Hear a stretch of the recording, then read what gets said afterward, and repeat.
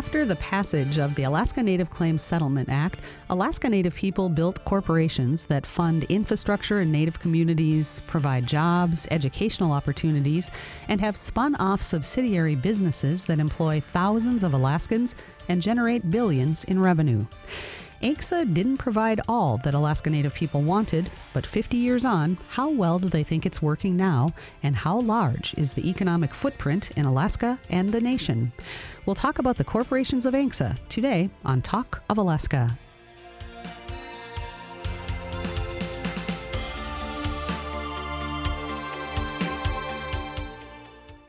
Talk of Alaska is brought to you in part by ConocoPhillips, investing in oil exploration and production and working to create economic opportunities for Alaskans. ConocoPhillips, unlocking Alaska's energy resources. Elisagvik College, Alaska's only tribal college, is currently accepting applications for the spring 2022 semester. Elisagvik offers certificate and degree programs, in-person or distance education, with small class sizes built around Indigenous culture. Contact recruitment at elisagvik.edu to find out about free tuition waivers. This message brought to you by Elisagvik College, Alaska's only tribal college, building strong communities through education and training. The views expressed on this program are those of the participants and not necessarily those of Alaska Public Media, this station, or its underwriters. Hello, it's Talk of Alaska. I'm Lori Townsend. For the first people of Alaska, ANCSA represented an opportunity. There was pressure from Alaska Native people and supporters to settle the land claims in order for the new state of Alaska to be able to clear the way for a pipeline to cash in on oil in Prudhoe Bay. The discovery of oil created a path for the state's indigenous people to leverage their claim to Alaska in order to protect the abundant resources of their lands and waters for today and for future generations. It took a lot of political wrangling both in the state and in Congress to negotiate a deal for 44 million acres of land and nearly $1 billion in cash to set up state corporations with Alaska Native people as shareholders. The final legislative package wasn't what everyone wanted, and 5 decades later, there remains a mix of criticism and praise for it. Alaska Public Media with Indian Country Today and the Anchorage Daily News have been partnering on a months-long reporting project about the history and contemporary issues around ANCSA today, leading up to the December 17th anniversary.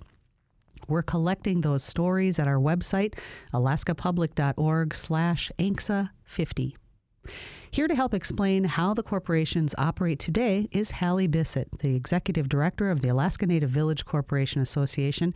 And we've also got Aaron Schutt, the CEO of Doyon, the Interior Native Corporation. And Aaron is also the chairman for the ANCSA Regional Association Board. In the second half of the program, we'll be joined by Kim Reitmeyer, the Executive Director of the ANCSA Regional Association. But right now, welcome Hallie and Aaron. Thank you for having me. Good morning. Good morning. And also, Alaskans, you can also join our conversation today. Are you a shareholder and have a story to relay about what ANCSA has meant for your community or family over the decades? Do you have thoughts about what you'd like to see changed or amended? Or are you an Alaskan who has benefited from a job with one of the corporations? You can call us statewide at 1-800-478-8255. That number is 1-800-478-8255. 478-8255. If you're in Anchorage, the local number is 550-8422, 550-8422. You can also email us, talk@alaskapublic.org. Aaron, let's start off with the basics. How were the 12 regions decided on? Did congressional staffers draw the maps, or did Alaska Native people create the map? How did this come about? Well, I think you'll find from that time frame that you get different answers when you ask different people. But you can look at the map and see that generally our regional corporations are organized around ethnic groups among our Alaska Native people. So, for example, Doyon in the interior are Athabascan people, and the boundaries are pretty clear on that. With the north slope, the Brooks Range there to the north of us is Nupiaq people. The west of us are Yupik and Nupiaq people. And then, there were some line drawing exercises for sure. There are other Athabascan people in the Cook Inlet and the Otna region, but we also have mountain ranges that kind of need that definition as well for our region. And so as you look across the state, they could have drawn more divisions for sure, but how they got to 12 was makes sense ethnically and culturally. And when you say they, who did the actual drawing of the maps? Who worked on that? I think ultimately it was congressional staff, and there were some people involved in a couple of different offices that ended up, and some of them are still in legal practice in DC, the Van Ness-Fellman firm, the Snosky Chambers firm, and some other law firms that back then were congressional staffers or working in the Department of Interior as in the solicitor's office and some other policy shops in the government that helped craft ANCSA and then implement it in the 1970s. Mm-hmm. And this could be a question that Kim can address later on in the program, but I'll put it out there right now, Aaron, and tell us what you know about it. There was a 13th corporation for shareholders who lived outside of Alaska. I think that it's maybe no longer functioning. Please let me know if what you know about that. But what can you tell us about it? And there was more than 5,000 Alaska Native people who were part of it. Yeah, and that history, I'm not an expert in that history, but I think that was an amendment to ANCSA in the early 1970s. It created the 13th region. Mm-hmm. And then an important component, which I know you wanted to talk about today, and is a really important part of how ANCSA passed and continues to function, is the Section 7I revenue sharing, where revenue generated from ANCSA lands, from the subsurface or the timber resources, is shared with all the other regions and village corporations in the state. And the 13th region was excluded from that as a landless region. And that's really where I think ultimately that experiment with the 13th region failed. They didn't have that consistent revenue share opportunity from the other regions that helped fund them through down years or through those early years where the revenue was really important for the early days of all of the ANCSA corporations. Mm-hmm. So I do believe that the 13th region was administratively dissolved maybe about 10 years ago. I know there have been some efforts to revive it, but they are not currently functioning as a corporation. But the people that were part of that outside corporation are still shareholders. Are they not in the corporations that are in the state, even if they do live outside? Are they still shareholders? They could be shareholders of village corporations, but if they hold shares in another region, it would have been through gift or inheritance. I see. All right. Well, thank you. I'm sure that we'll talk more about that as we go forward. But Hallie, I want to get you in here. There are more than 200 village corporations. Describe for us the different roles that the village corporations serve as compared to the regional corporations. Yeah, sure. I mean, there were over 250 originally village corporations created under the Settlement Act. Today, there's 177 that are still operating. The village corporations tend to, well, one major difference between a village and a regional corporation is one thing Aaron said. The regional corporation typically will own the subsurface estate of the lands, and the villages own the surface estate. Villages have been for a long time investing locally in terms of, the type of things that they're investing in. So oftentimes they'll own the local store, they'll own the utility, they'll be doing projects like trying to revitalize their community through alternative energy projects. And now we've got broadband projects going on the ground. And we see that a lot with the village corporations. They tend to have benefits, and regionals have it too, but I've never seen it like in the villages where they're doing things like paying funeral costs and for celebratory events like potlatches and whatnot for people that have passed on, including bringing bodies home to be buried in the village, things like that. And the other thing is that just a small handful of the villages have been, extremely successful. Good news is, there's 13 of them on the top 49er list of those top rated Alaska businesses, but the rest of them are struggling and are dependent pretty much almost 100%. I would say 2/3 of our members on that 7J revenue that they receive that Aaron, you mentioned earlier. it's scary to think what happens, in less than 10 years when Red Dog, which is providing about 90% of that revenue, ceases to exist because the project moves over to state land and it's no longer shareable. There really isn't anything coming to replace that. So the villages have kind of this cliff coming in terms of that 7i generating revenue that they are used to receiving. And so they're just their worries are a little bit different at this time than at the regional level, I would say. All right, thank you for laying that out. It sounds like there's going to be a lot to discuss going forward as this concern looms larger in the future over the next decade, as you mentioned, with the Red Dog mine. If you're just joining us, this is Talk of Alaska, and we are talking about ANCSA, the Alaska Native Claims Settlement Act, at 50. It is 50 years old in December. This is the second of a three-part Talk of Alaska series on ANCSA. And we talked about the history in the first part in October. Today, we're talking about the corporations as they are operating today. And in December, we'll look forward as to what the corporations may envision for the future and what younger shareholders would like to see in that regard. You can join our conversation at statewide at 1-800-478-8255, 1-800-478-8255. If you're in Anchorage, the local number is 550-8422, 550-8422. You can also email us, talk@alaskapublic.org. Aaron, the original legislation had some very significant 20-year sunset clauses. When you look at that now and what that would have meant after 20 years, do you see it as a congressional effort to assimilate and wipe out Alaska Native control after those 20 years were up? If amendments hadn't been made, enrollment would have ended, shares could have been sold to anyone. If non-Native people controlled the corporations, the land could have been sold. Why would that 20-year sunset be in there unless the idea was really to just dissolve it all?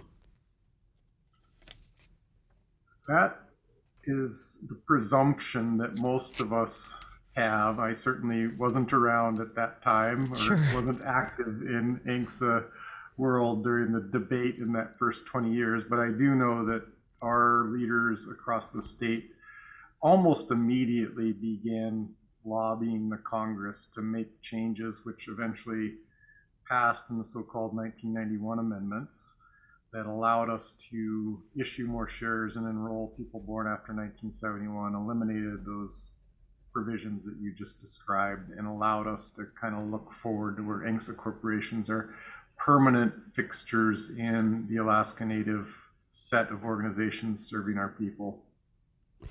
After 20 years, the shareholder preference would have sunsetted if it hadn't been amended in 1991. Does that mean that any person could have then bought shares in the Native corporations?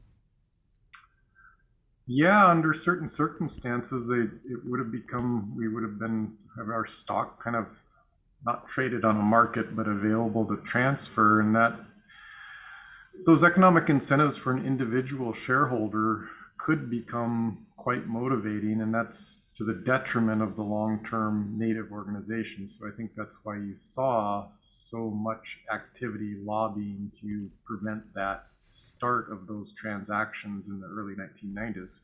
You got to remember that we at Doyon, and I think across the state, our land is our heritage and it's our future, and it's not just those shares, it's all of that land that was chosen for subsistence and cultural purposes, for economic development in our rural communities.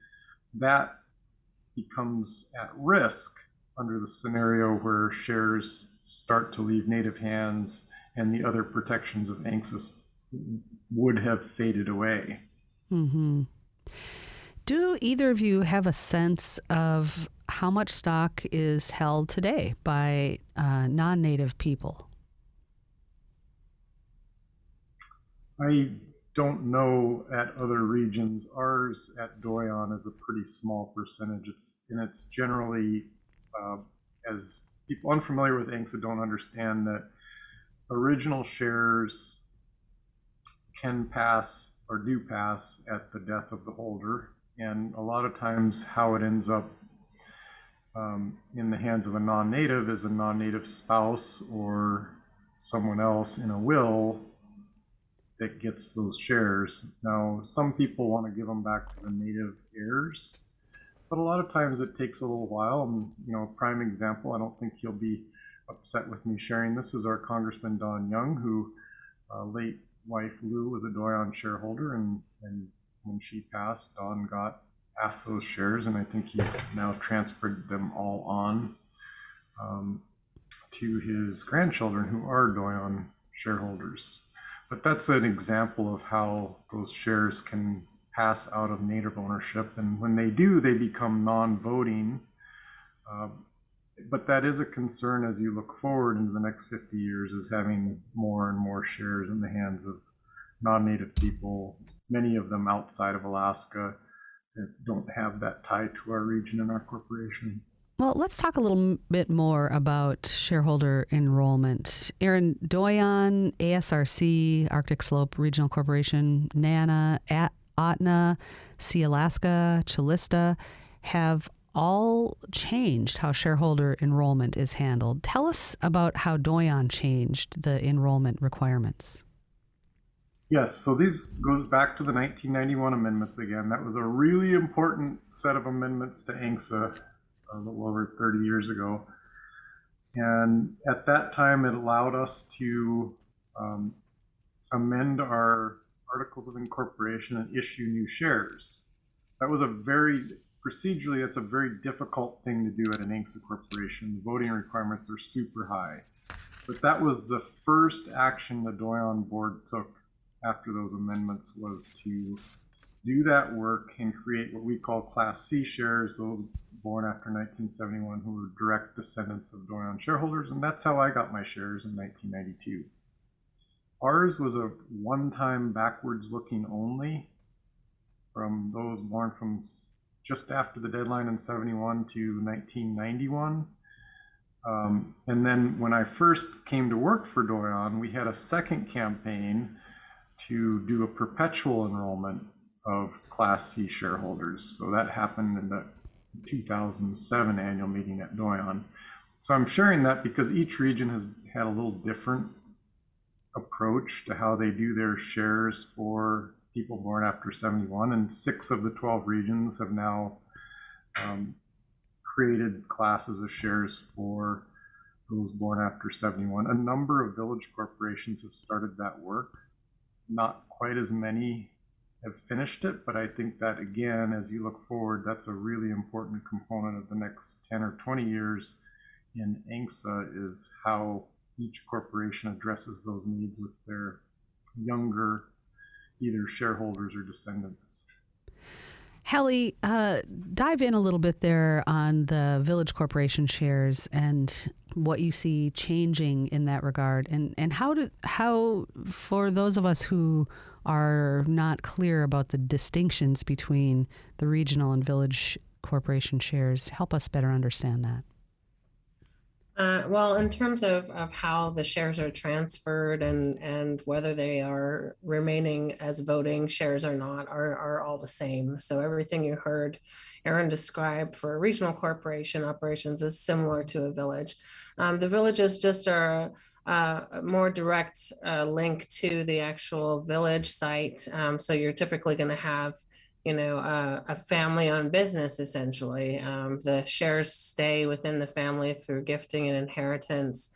I can tell you that the Alaska Native Village Corporation Association has been working with some of our villages to change the state probate law.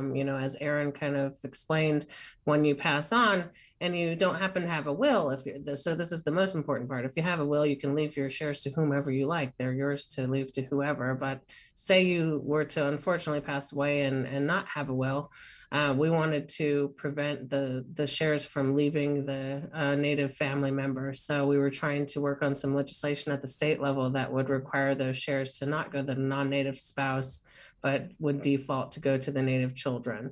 So there are efforts underway, by the villages to kind of make sure that those shares stay in Native hands. And, there are other things like a lot of us pay distributions out of our settlement trust accounts rather than, using the corporation and dividends. And you can actually change the way that you pay distributions out of that settlement trust to make it for only Alaska Native people. And I've actually heard of villages that are doing that so that, the non-Native shareholders are not part of the trust distributions, for instance. Let's drill down a little bit there. Reporting from Indian Country Today on this issue noted that the two questions related to future enrollment: should it be open to those who are 1/4 Alaska Native but born after 1971? And the second question is, should enrollment be open to Alaska Natives with less than 1/4 blood quantum? So for both of you, do you think there is a better way that should be defined by Alaska Natives as to who should be considered Native for the purpose of shareholder status or even tribal enrollment? What's right here? The blood quantum issue is, a construction from the Bureau of Indian Affairs. And so how do the tribes want to see this handled going forward? It seems like the tribe should make that decision, not the federal government. Right, Lauren, I think you already pointed that out, that it's a matter of self-determination, in my opinion. And the 1/4 blood quantum was something constructed in Washington, D.C. by non-Indigenous people. Typically, if you're even a non-Native child and you're adopted into a clan in the Southeast or anywhere in Alaska or one of the Athabascan clans, you're now a Native person. That's how it works in the law as well. I know I see Alaska is exploring that very question right now in terms of, Native enough. And I think they're having that conversation because they're one of the regions that had that 1/4 blood quantum cutoff. And myself, I'm a 1/4, but my children are not. And so, for me, it's, does it include them? Why wouldn't it? They've grown up in the same culture that I have. And so it's something that we all struggle with. And it's part of that conversation as you try to go forward. I know that many villages are talking about including people born after. And these are the types of questions that often come up, and they're very hard to answer. Mm-hmm. Yes, I'm sure that there's a great deal of widely varying positions on this within the Alaska Native community. Aaron, your thoughts about this? What feels right when it comes to making that determination about who is a tribal member?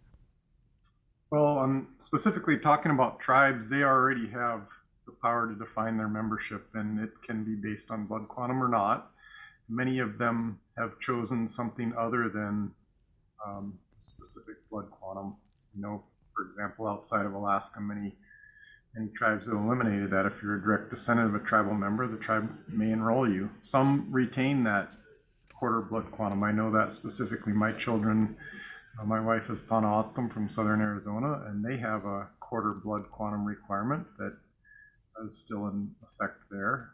But other tribes don't, and that's true here in Alaska for tribes. They can make their own choice and already are. Native corporations can also make that choice to eliminate the 1/4 blood quantum requirement, and several of the regions have eliminated the 1/4 blood quantum. Doyon did not in its two enrollment decisions, but we have started talking about it as we look at the demographics into the future. And this challenge, we have many people with Canadian relatives because the border's just a line on a map. And many of our people have their Canadian Native ancestry doesn't count. There are many people like me that have married other Native folks, but their children's blood from outside of Alaska doesn't count. And then there's just the dilution as people marry non-Natives that, as Hallie mentioned.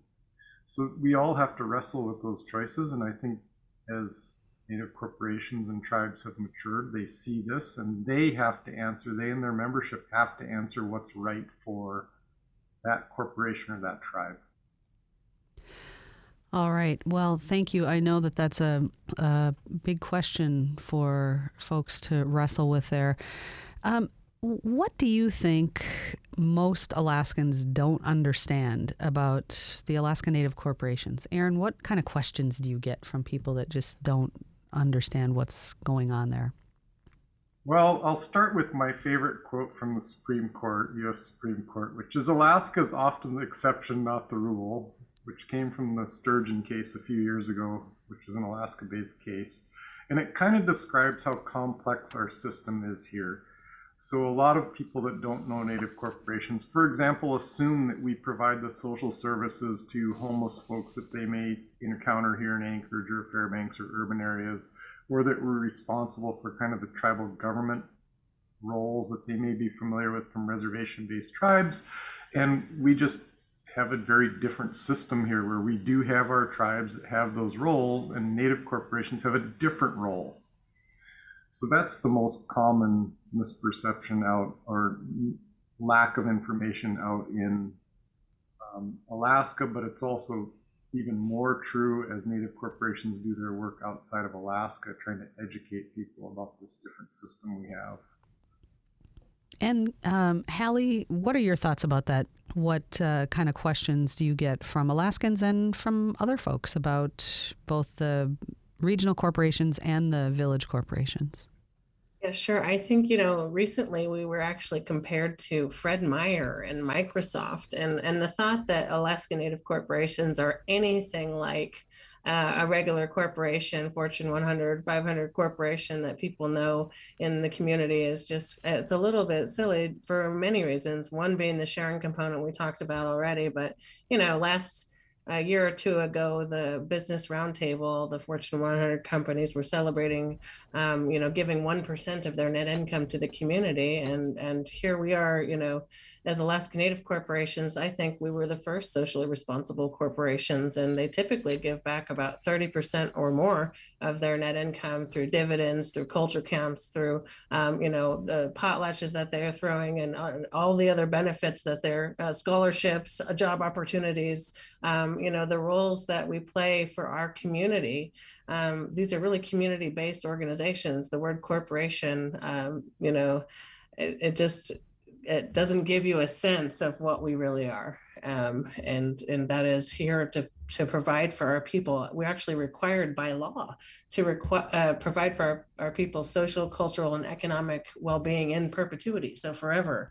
And our shareholders, they own a piece of the corporation, but we are sharing in the care and management of the lands we were able to retain under the Alaska Native Claims Settlement Act. So I think it's a special relationship we have with the land that also is represented in this corporation, and these terms shareholders that are not our terms. They come from Washington, D.C. Are there concerns about, as you're sorting through the various ideas about shareholder enrollment and what that should look like, and whether to drop the quarter Alaska Native blood quantum requirement, what happens to the shares then if there are more people allowed in? How does that change the setup for the shares? Aaron, do you want to? I'll address it from Doyon, and Sure. The answer may vary across the regions, other than that original shares are passed on through gift and inheritance, and they remain. So we had 9,081 original shareholders times 100 shares. So that stock remains out, mostly, as we said, vast majority still with Alaska Native people. But our shares that we did at enrollment time, so like my shares, Doyon made the choice, those are life estate shares. So they don't pass when I die. I can't gift them. So when I die, those shares go back to Doyon, and we've grown from 9,081 to about 20,400 shareholders, with probably 55-60% of the individuals holding shares being what we call Class C, those born after 1971. So those are important demographics to consider. Another thing to share about Doyon's enrollment is that if a child is enrolled before they're 18, they get 30 shares. And of course, they can't vote until they turn 18. So they get a 30% dividend. When they turn 18, they get the 70 more shares and they start voting in our system. And we highly encourage that participation. But I think you brought it up to talk about dilution of benefits. And that's certainly something that corporations consider as they go through enrollment decisions, is how much it dilutes the dividend out to that shareholder base. How much does it create competition in the market for those shareholder preference jobs and other benefits that we provide? How much can the corporation provide? But when you look at the kind of the demographics of family units, which again, a lot of Alaska Native people, we don't consider individual rights the same way as necessarily everyone else in the US. And we look at communities and family groups, and the average family in an enrollment situation is economically the same.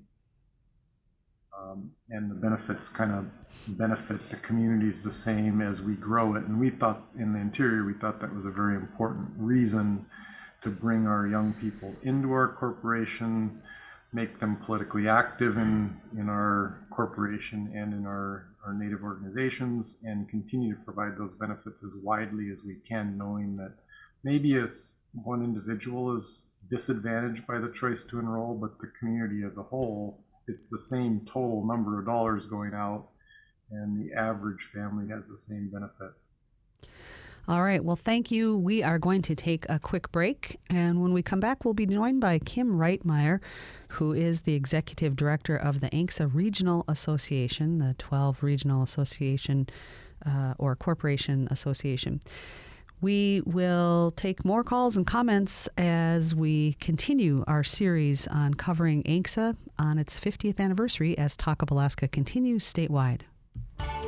Talk of Alaska is brought to you in part by your local public radio station. Everyone is excited for the 2021-2022 school year. It's important to prepare for an active year ahead, whether you play competitive sports or just enjoy being active. It's important to make your overall health a priority. So get your COVID-19 vaccine. Stay active and involved. Check in with friends and family, and bounce back from COVID together and make it a great year. This message sponsored by the Alaska Department of Health and Social Services.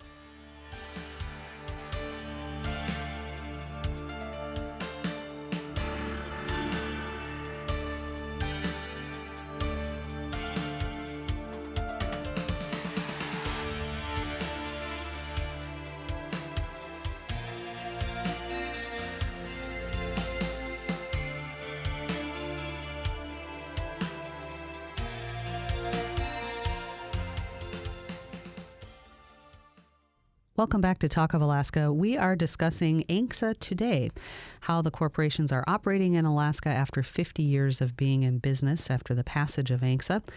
And on the line with us today, we are joined now by Kim Reitmeyer. Kim is the Executive Director of the ANCSA Regional Association. Hi, Kim.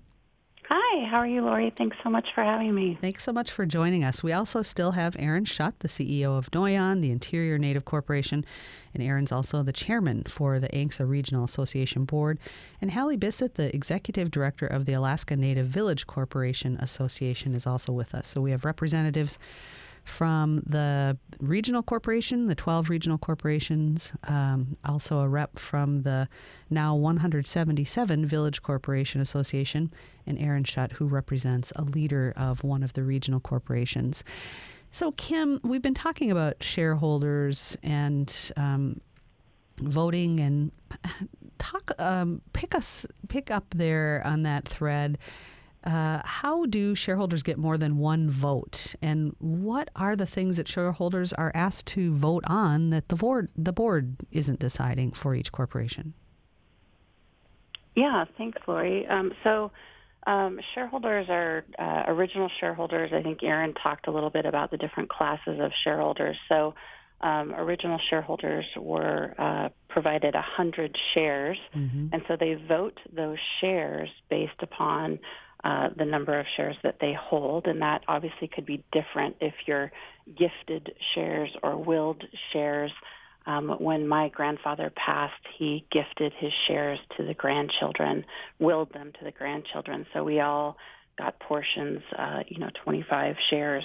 So any given shareholder could have a different number of shares and different classes. So when they're going to vote, typically what we're voting on is we vote upon our elected board of directors. So each regional corporation elects their board of directors and then any necessary items in a given year. But typically it's standard of just voting those directors that run our Native corporations and keeping those Native corporations in Native-held stock and ownership. The corporations are state chartered. How are they similar and different from other state chartered corporations? Yeah, thanks for that question. As Hallie mentioned, that is really one of the misunderstandings of our Alaska Native corporations. And I've had the opportunity to work within the Native corporations and at the ANCSA Regional Association, but I've also had opportunity in my career to work for other businesses. And so making that comparison of what a Native corporation is and what, Western business culture, we talk about a corporation. And I think 50 years ago when ANCSA was created, we were called Alaska Native Corporations, and we were also called shareholders. And I think 50 years later, it's a really different definition of corporation and shareholder. I recently had a shareholder tell me, I don't own my shares, I hold my shares of my corporation. I'm fortunate enough to become a shareholder or be a shareholder to hold those shares and help guide our corporation. And so when you look at the corporation structure of looking at that quadruple bottom line, that economic view, the social view, the spiritual view, and the cultural view.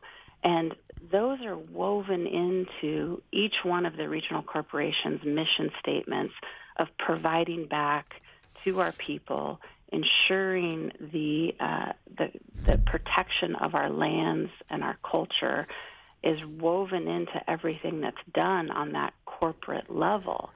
And even you take a look at, you talked about it earlier, the 7I and 7J. 7I takes the resource wealth and shares it amongst the other regional corporations. Right. I'm from Kodiak, and we have a saying that a rising tide lifts all boats. So if you asked, Home Depot and Lowe's to share their profits with each other, that's a mind-boggling concept. But for culturally driven organizations like these regional and village corporations, it's in the fabric of everything that we do. Mm-hmm. If you're just joining us, this is Talk of Alaska, and we're discussing ANCSA. The 50th anniversary of ANCSA is coming up in December, and today is the second Talk of Alaska that we are putting together on ANCSA and the corporations today. And in December, we'll be taking another look at what the future should be for the Alaska Native corporations, and we'll ask those questions of young shareholders in our next program. 1-800-478-8255 is the number statewide if you'd like to join our conversation.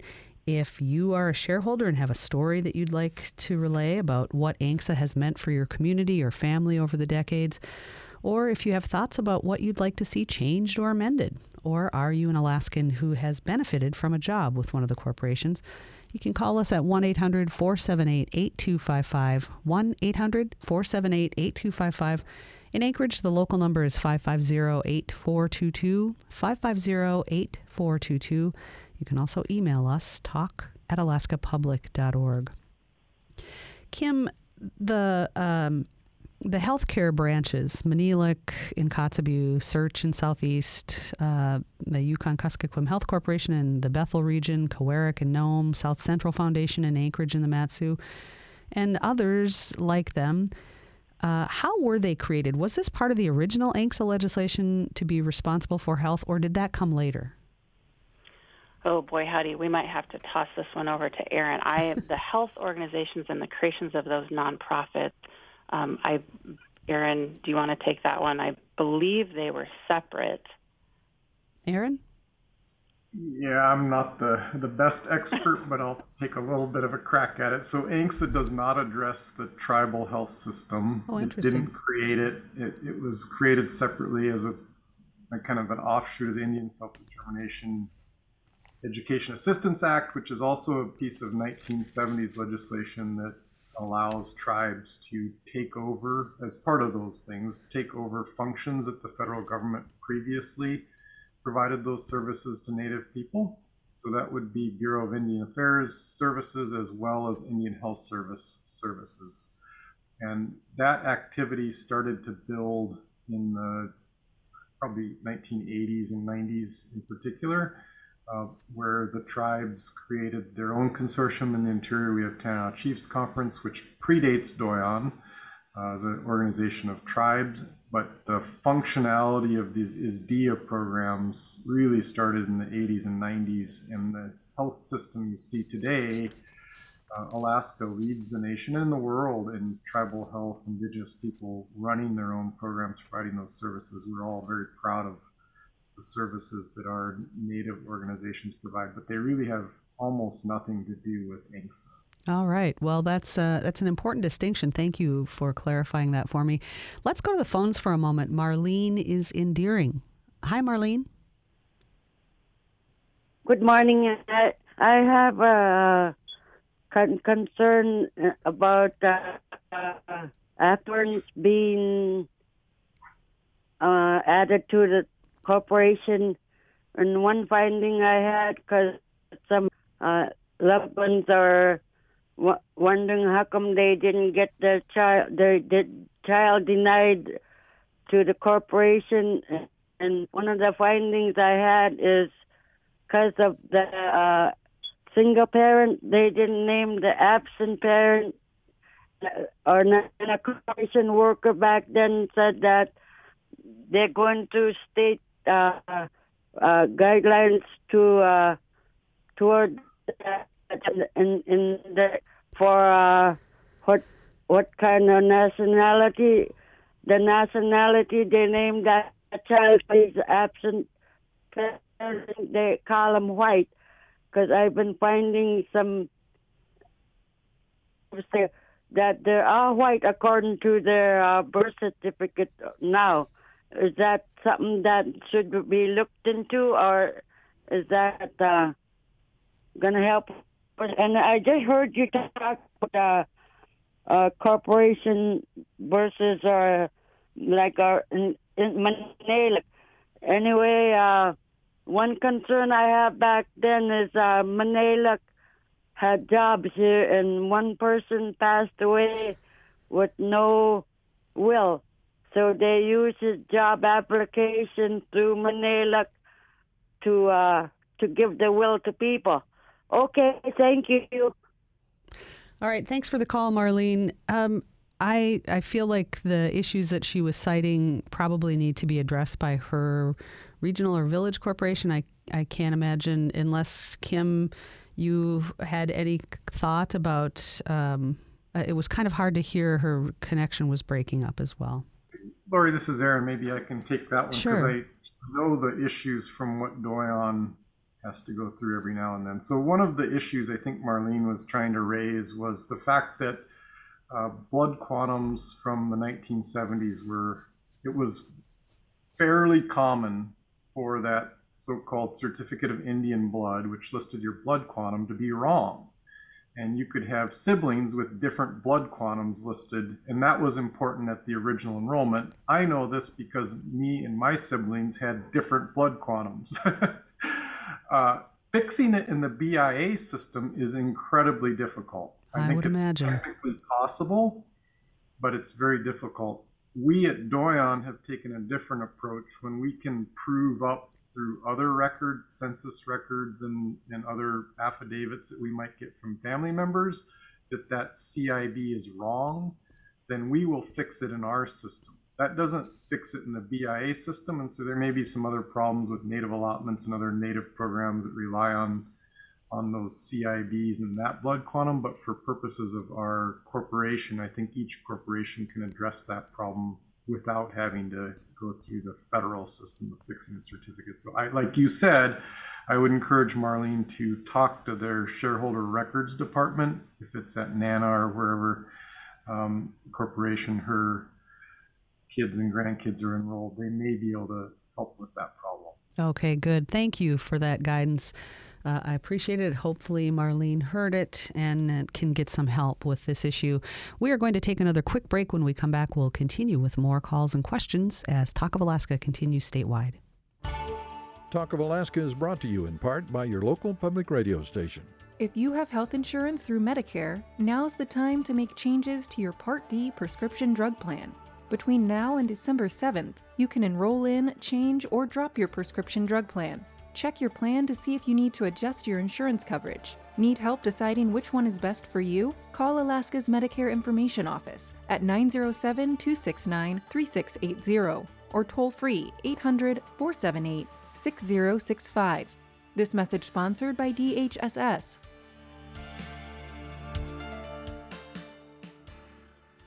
Welcome back to Talk of Alaska. We're discussing the ANCSA corporations and the Alaska Native Claims Settlement Act after 50 years, how things are operating today. You can join our conversation at 1-800-478-8255. That's 1-800-478-8255. If you're in Anchorage, the local number is 550-8422, 550-8422. You can also email talk@alaskapublic.org. So, Kim and then Hallie, give us an idea of the economic weight of the corporations in Alaska. How many Alaskans do you employ, and how much annual revenue moving through the state does this result in? Yeah, thanks. So I think it's important, too, to look back at, we're 50 years, as you mentioned, and celebrating 50 years. I really grew up under the promise of ANCSA. My grandfather was on the interim board for Koniag, and my father was on the first elected board of directors for Koniag. And so really growing up with my father and my grandfather and telling them that, this is the opportunity for our Alaska Native people, and really having an opportunity to step back and look at it 50 years later and looking at success and be so incredibly proud of that. You look at scholarships that go across our 12 regional corporations, each one of them with their education foundations. In 1 year, I think in average every year, it's over 4,000 scholarships, totaling over $10.3 million each year. That recommitment back into our people and scholarships through education and training is really the fabric that is the thread that's woven through all the regional corporations, and the commitment to that. You look at Top 49er, I think Hallie mentioned it earlier, as a great base of how we can measure the top performing privately owned businesses in Alaska. So when you look at jobs in Alaska from those top 49 companies, I think Hallie mentioned that 13 village corporations and 12 of the regional corporations on that list create 70% of our jobs across the state for those privately held businesses. I want to say that's easily, I think, over 17,000 jobs. Revenue, I think that's about 80% of the revenue from the privately held businesses in the state are from those regional and village corporations. Dividends and the distributions, about $250 million. And then when you start to look at 7I payments, I think we're about, for 2020, I think we're looking at about $570 million that's distributed to our shareholders, descendants, and communities back through some of those 7I and 7J payments. All right. Hallie, anything to add there, or otherwise we're going to go to the phones? Yeah, no, I absolutely do. I mean, I think one thing to remember in terms of ANCs and their weight in the economy is that we're actually flipping our traditional model on its head, right? So there's no economy in the village usually. Typically, there's having to leave the village of Port Lions or wherever it is that they're from. And for the past 7 years, there hasn't even been much of an economy in Anchorage. Worldwide, the data that we have shows over 50,000 employees worldwide for Alaska Native people. About $14 to $16 billion in revenue, that comes back to the state of Alaska because we're all headquartered here. So, whereas what we're used to here in Alaska in terms of economy is an extractive company of any kind, even including, some of the broadband stuff that's going to be going on. They extract a resource and the profits that go with it, and they take it back home. Where here we're bringing back a large amounts of this money, and like I said before, giving up 30% of our net income back into the community. And that's not only just to Native people and Native organizations either. That includes, non-Native charities and all sorts of other benefits to our entire community. I think people used to say we're a three-legged stool, oil and gas, military, and everything else. That's our economy. But I would argue that, the ANCs are the fourth leg and you can have a chair and we bring a little bit of stability to the state economy that way. All right. Let's go to the phones for a moment. Clarice is in Sitka. Hello. Hello. Thank you for hosting this program, and I really appreciate the complexity of your questions. I'm a shareholder in 2 Alaska Native corporations. Most shareholders don't realize they have the same rights to free speech as other Americans during ANCSA election season. Currently, the Yakutat Corporation is considering delaying their board elections and appear to be considering filing complaints with the Alaska Banking and Securities Division over comments made by shareholders regarding contentious logging plans. I really appreciate Jacob Resnick of Coast Alaska for continuing to report on this issue. For the panelists, what is your opinion of shareholders being fined thousands of dollars for expressing views on their own corporations? Thank you. All right, Clarice, thanks for the question. Who wants to tackle that one?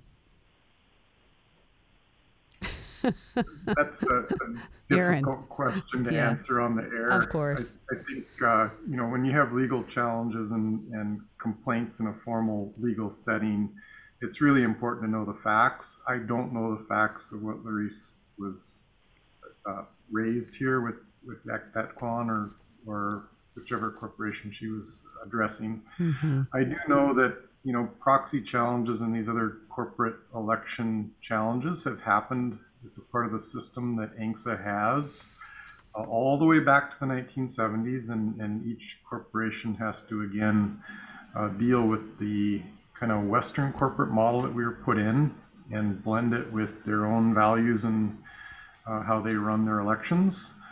But I don't want to try to take on what she's raised without the context of the particular corporation and the actual issues that are apparently live right now. So, Aaron, we only thank you, all three of you, so much for your time and helping us better understand the issues around the Claims Settlement Act.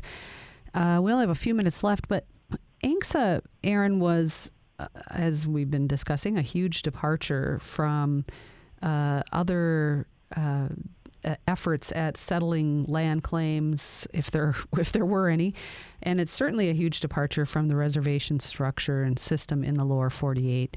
After 50 years, what do you see as the best parts of this settlement and the experiment in handling Indigenous claims that it represents? Well, ANCSA was part of this self-determination model, which we talked about 2 parts of it, ANCSA and the Indian Self-Determination Act from the early 1970s, where you're handing the power back to the Indigenous people. The federal government was. The reservation model, especially for the several hundred years of the early parts, was a top-down federal control of Indigenous people and often abuse Indigenous people, force them onto the least desirable lands, tell them what they can and can't do, give them a pittance to fund their education, their health systems and things. And that was a very failed model. We talked to Native people across America. That was a very, very difficult model for them to succeed under. So ANCSA is different.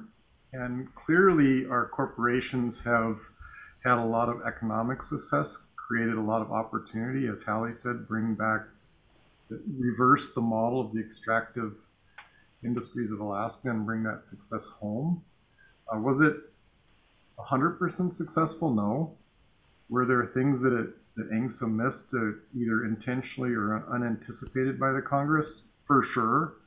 but has it been a model that's created generations of work for Native people, created local economies, allowed us to control our lands without that federal oversight of the reservation system? It has done that for sure, and we have all, in the 50 years, benefited from that changed model. So when people ask me, was ANCSA a fair deal, I always take a step back and remind them, look at the power Indigenous people had against the federal government negotiating, and you have to start with that. I think we did a lot better in Alaska than most of our Native people across the U.S. with the system we have. It's not perfect. We fully acknowledge that, but we did pretty well. And in our final minute here, this tracks with an email question we had, someone wondering about the percentage of non-natives who are employed in the top upper echelons of the Native corporations. And I know that when I first came to Alaska at the end of the 90s, I heard stories and even talked to some of the leaders who were non-Native. How has that changed in the decades? When the corporations were first formed, people, had to figure out how to run businesses after being focused on making a living off the land and the waters. So how has that changed from those early days until now in about 1 minute? Maybe Kim wants to take that? Sure. I had an Otna elder tell me that, signing of ANCSA was putting down your hunting rifle one day and picking up a briefcase the next.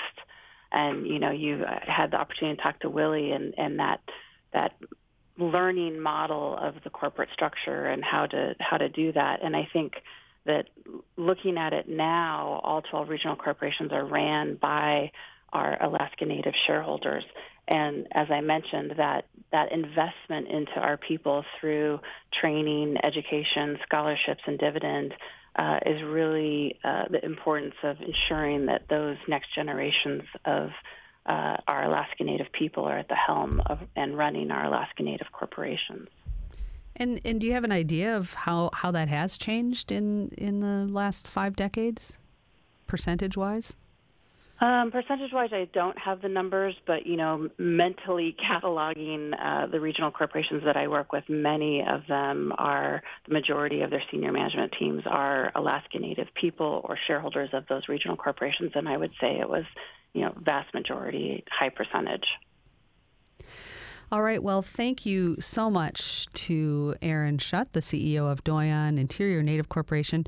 Aaron's also the chairman for the ANCSA Regional Association Board. Kim Reitmeyer is the executive director of the ANCSA Regional Association. And Hallie Bissett is the executive director of the Alaska Native Village Corporation Association. Tomorrow at 1 p.m., we'll be doing a live 1-hour special Alaska Insight online. You can join us for that discussion again on ANCSA.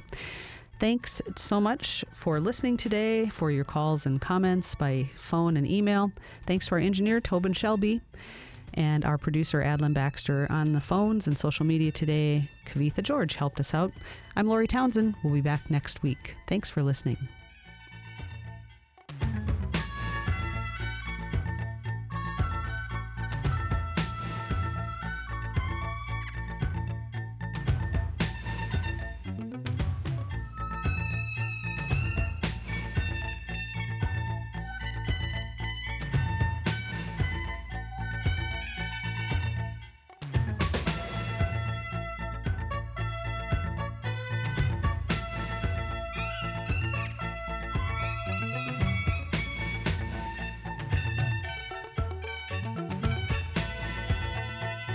Talk of Alaska is a production of Alaska Public Media, which is solely responsible for its content. Views expressed are those of the participants and not necessarily those of Alaska Public Media, this station, or its underwriters. Today's program is available online at alaskapublic.org. This is Alaska Public Media.